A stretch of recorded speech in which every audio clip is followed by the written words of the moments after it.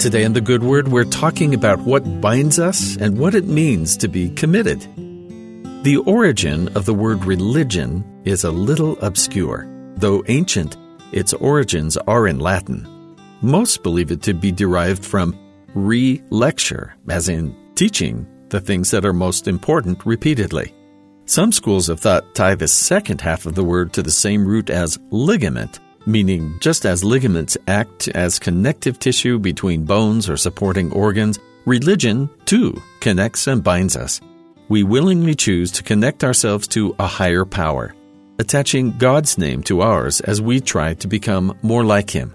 For those ties to mean anything, though, they need to be binding, requiring commitment from both sides.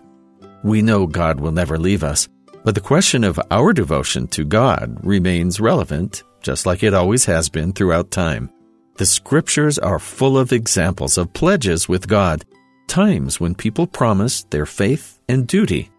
One such time is Exodus chapter 24, where Moses guided the Israelites through the process that would make them the people of God. And Moses came and told the people all the words of the Lord and all judgments. And all the people answered with one voice and said, "All the words which the Lord hath said, we will do." And he took the book of the covenant and read in the audience of the people. And they said, "All that the Lord hath said, we will do, and be obedient." And Moses took blood and sprinkled it on the people and said, "Behold the blood of the covenant, which the Lord hath made with you concerning all these words." The covenants we make today don't involve animal blood.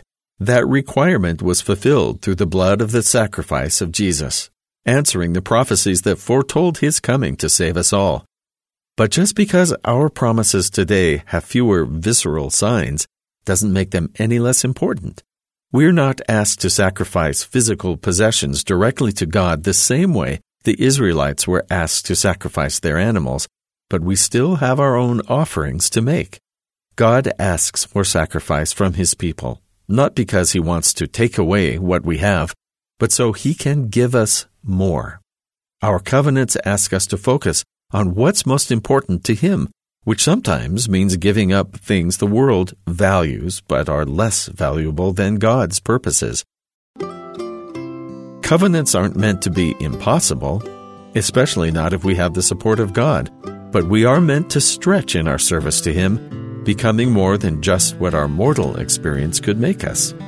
Covenants have always tied God's people to their God, giving guidance and support as we grow closer to His vision of who we can become.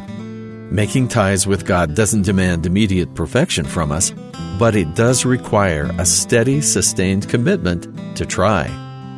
As we grow closer to God and become more like Him, the blessings He's promised become clearer.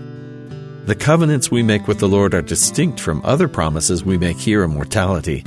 Only God can set those terms, which we can choose to agree to or ignore. But our link to the Lord will never let us fall further than He can catch us.